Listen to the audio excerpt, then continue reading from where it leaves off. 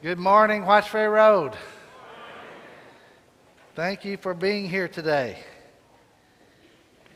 Congratulations to Gordon and Jan on 40 years of marriage. Bless her heart. Oh, she said it seemed like a day. That's a long day. Well, we are glad that you chose to be with us today. You can turn in your Bibles to the book of Jude. We're going to be starting a new series out of this book called The Contender. And today's particular lesson is called What to Bring to a Fight.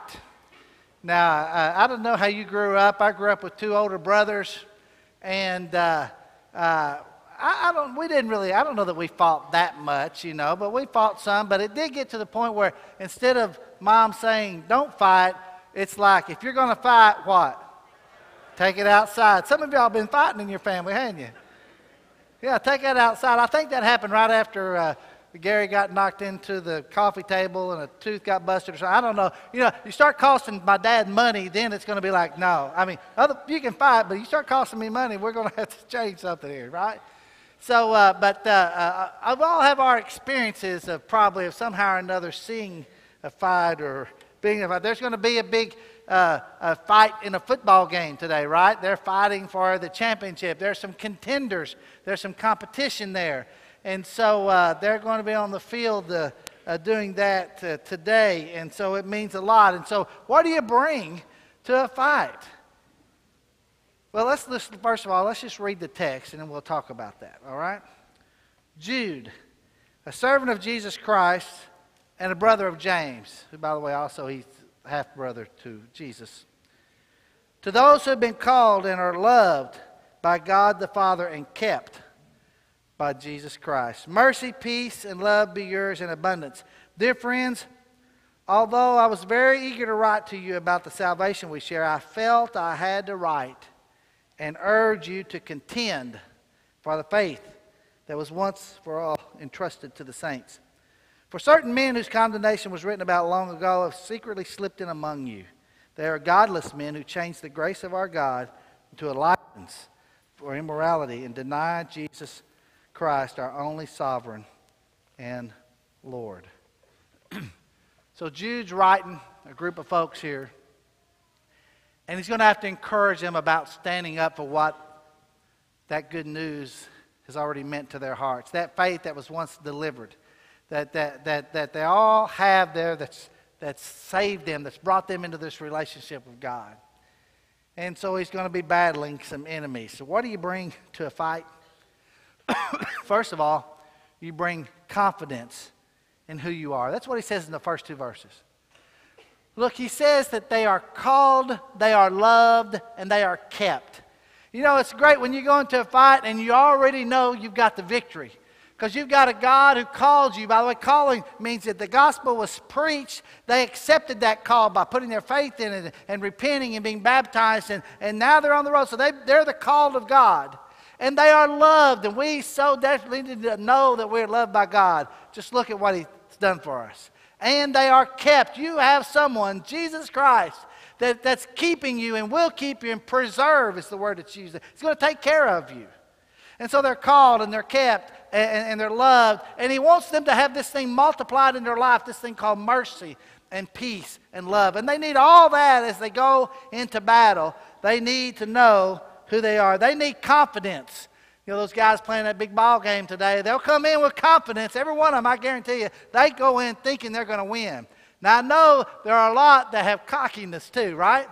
Now, there's a difference between being confident and being cocky. The cocky guy, he's the one I want to see just get knocked on. You know what I'm saying? I want to see him knocked down. Well, I'm looking at Gordon. Sorry, Gordon, not intentional. You want to see them get it right? But if you don't come to a fight with some confidence in who you are, you'll never accomplish anything. They came with confidence. Now, think about who you are. Peter says you are a royal priesthood. You're royalty. You're a peculiar people. And I'm looking at some of you are a little more peculiar than others.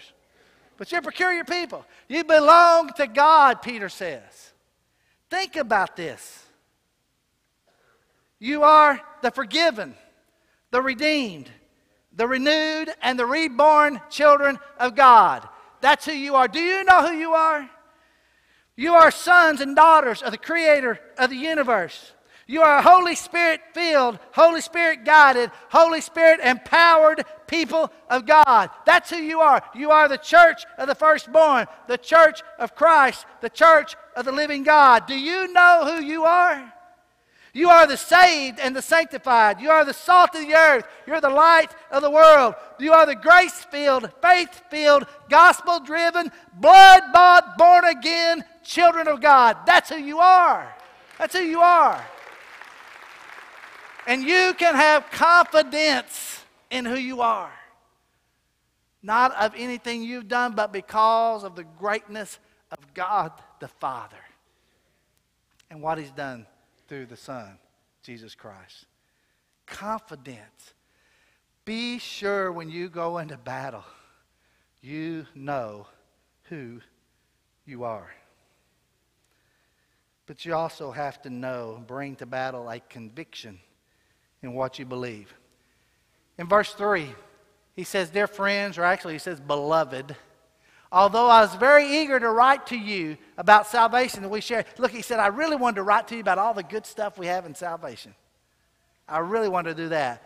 But I can't do that. I've got to write something else to you now. I've got to urge you, or one version says, I'm compelled to write to you, to contend for the faith that was once and for all entrusted to the saints. This faith that was delivered is the story of the death, burial, and resurrection of Jesus. This gospel message that changed their hearts and their lives and changed where they would spend eternity.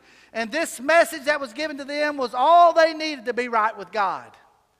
And this thing had been delivered to them and preached to them, and they knew it. And all of a sudden, you have some people in there trying to pull them away from the faith that they had in Christ Jesus. It's a faith delivered, and it's a faith worth fighting for. What would you give your life for? Is there a cause you would die for? Look, this is it. Guy walked in my office back last year from out of town. He said, Mike, he brought a friend with him. He said, Mike, I know that you and this church are anointed. I said, well, oh, okay. I'm not sure quite what he meant by that. He said, wouldn't you like, if you could just do one thing to really change the world, wouldn't you want to get involved in that? And I said, what do you got in mind? He said, Mike, there's a conspiracy out there that the government is poisoning our food on purpose. And they're doing that so that we'll be forced to buy the drugs that they approve, and they'll all make money, and that's what's happening. But with you and this church and the connection to the Robertsons, there it is. Al, you're bringing in the crazies. That we can make a difference. We can get this message out and change. And so I let him talk for a minute. I said, let me ask you something. Let's say we cleaned up all the food and water and air, all that. Are you still going to die? He said, well, yeah. I said, how are you going to get your body out of the ground? Well, I said, I got some good news for you. And so, man, I went to the gospel. I said, let me tell you the one thing we're about. This is the one thing that can really make a difference. This is the one thing that we'll give our lives for. I've got a cause for you. It ain't water and food. I got a cause much greater than that. It's the gospel of Jesus Christ. That's what we're on board with. Now, if you want to get on board with us on that, hey, we're good to go. He didn't get on board, but we got the word to him anyway. Conviction. We must be convicted about what we believe, and we must be willing to fight for it. Look, sometimes fighting takes place on our knees. We're praying to God, and we're giving up that strong-willed child, and we're giving up that conflict, and we're giving up things because we tried to handle it ourselves, and we couldn't. We didn't do a very good job when we played God, right? Because playing God will wear you out, and it doesn't bring you much success. So we finally give that over to God. Sometimes we fight from our knees. Other times we stand up on our feet that has the gospel around him, and we stand for the faith. And we confront those around us. We confront our culture. We confront those that would change the truth of God into a lie. And we say, no, this is what God said. He sent his son to die for me. Look at the empty grave. That grave is empty. And I stand on the one that came out of that grave. Now that's a cause worth dying for. Thank you, Gordon. Not only do we need conviction, what we believe, but we need a clear view of who the enemy is. Now you think about this. People that are lost in sin are not the enemy. They've been captured by the enemy. And we have a goal to reach their hearts with the good news of Jesus and to change their lives. We want to see them live forever because we all came out of the same situation, right? None of us deserve to be in the family of God. Only by God's grace through that faith delivered do we find ourselves in a right relationship with God anyway. Now, there are some folks that slipped in among the church. And Satan, the enemy, is using them to cause all kinds of problems. So Jude tells, here's how you recognize them. Here's what he says about them. For certain men, let's go back to the scripture here, guys. Let's read. For certain men whose condemnation was written about long ago have secretly slipped in among you. There are godless men who change the grace of God into a license for immorality and deny Jesus Christ, our only sovereign and Lord. They are deceitful. They are ungodly. They change the grace of God and they deny the sovereignty of Jesus Christ. That's how you recognize them. And they are used by the enemy. And they become enemies because they've given themselves over to Satan. Oh, look, he says folks that live like this, they've been condemned a long time ago. Now, I don't have to worry about condemning them. God takes care of the condemnation. Aren't you glad of that? Because that's not my job. God takes care of that and wrote a long time ago that would take place.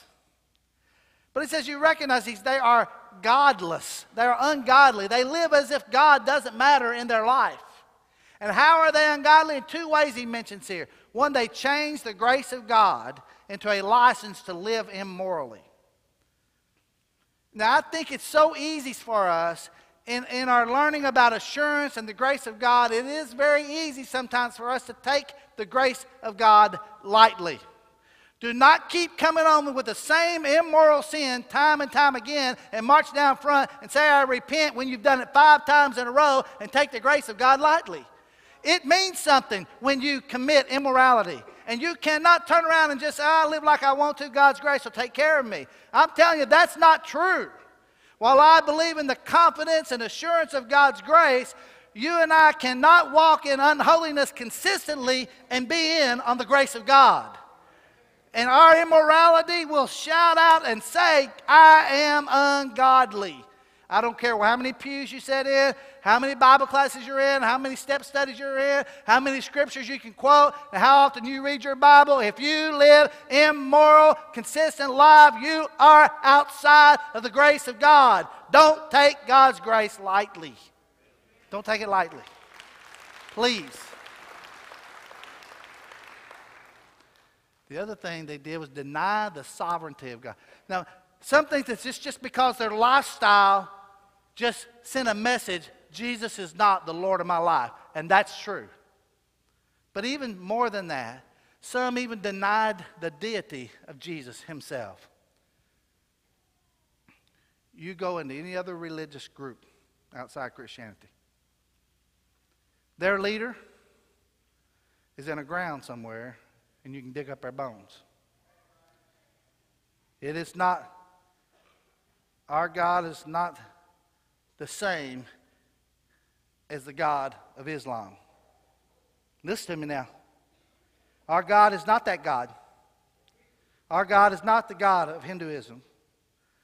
Our God is not the God of this culture that just tolerates anything and everything. That's not our God. We've turned this thing around. What religious people now are saying is not that there's one God. They say there's one heaven and that people can get by to heaven through a lot of different gods. Untrue. There is only one God, and He's the one that raised Jesus up from the dead, and I've got an empty grave to prove it, and no other God out there has that. Jesus Christ proved who He was when He came out of the ground. And we celebrate that resurrection knowing our bodies are coming out of that ground too, all because of the gospel of Jesus Christ. One God, one Father, over all and above all and through all and in all, one. One Lord, Jesus Christ our Savior. One Lamb that was slain for our sins. One cross where blood took place to pay for my sin. Only one. Only one. And that one is the name by which we are saved. Jesus Christ. My enemy is Satan. My victory is in the Savior. Confidence, you bet we have confidence in who we are. Not anything to do with us, but because of God's love for us. Our conviction, we're going to stand on what we believe. No matter what this culture says, or what this government says, or what any other culture or government around the world says, we're standing on Jesus Christ, the risen Savior. So what do you walk out of here with today? Walk out of here and be confident in God and contend for the faith. You be bold with the truth and gentle with the people. Got it? You stand firm in what you believe, but you always do it with love and respect. Because we want people to come in to the family of God. But if we don't stand for what's right, people who are lost can't see the truth when it gets watered down by the culture around us. Be confident in God. He made you. He loves you. He called you. He'll take care of you. And be a contender for the faith. Father, we love you. Thank you for the good news of Jesus. Father, we are so sorry many times that we've sinned and fallen short. We really don't want to do that. We want to be your soldiers. We want to be people, Father, who stand for Jesus Christ. But we always want to do it in the right spirit, in the right heart. Because you know, Father, we know your love for people. And we want to have that same love for folks, to share with them how they can have the hope of heaven. So if there's someone here today, Father, I pray that the good news of Jesus will prick their hearts. And they'll respond in faith to being on your grace. Thank you, Father, for that story that changed our hearts and continue to change our hearts today as we share it. In Jesus' name we pray. And the church said, Amen. If you have a need to come today, please do so while we stand and sing.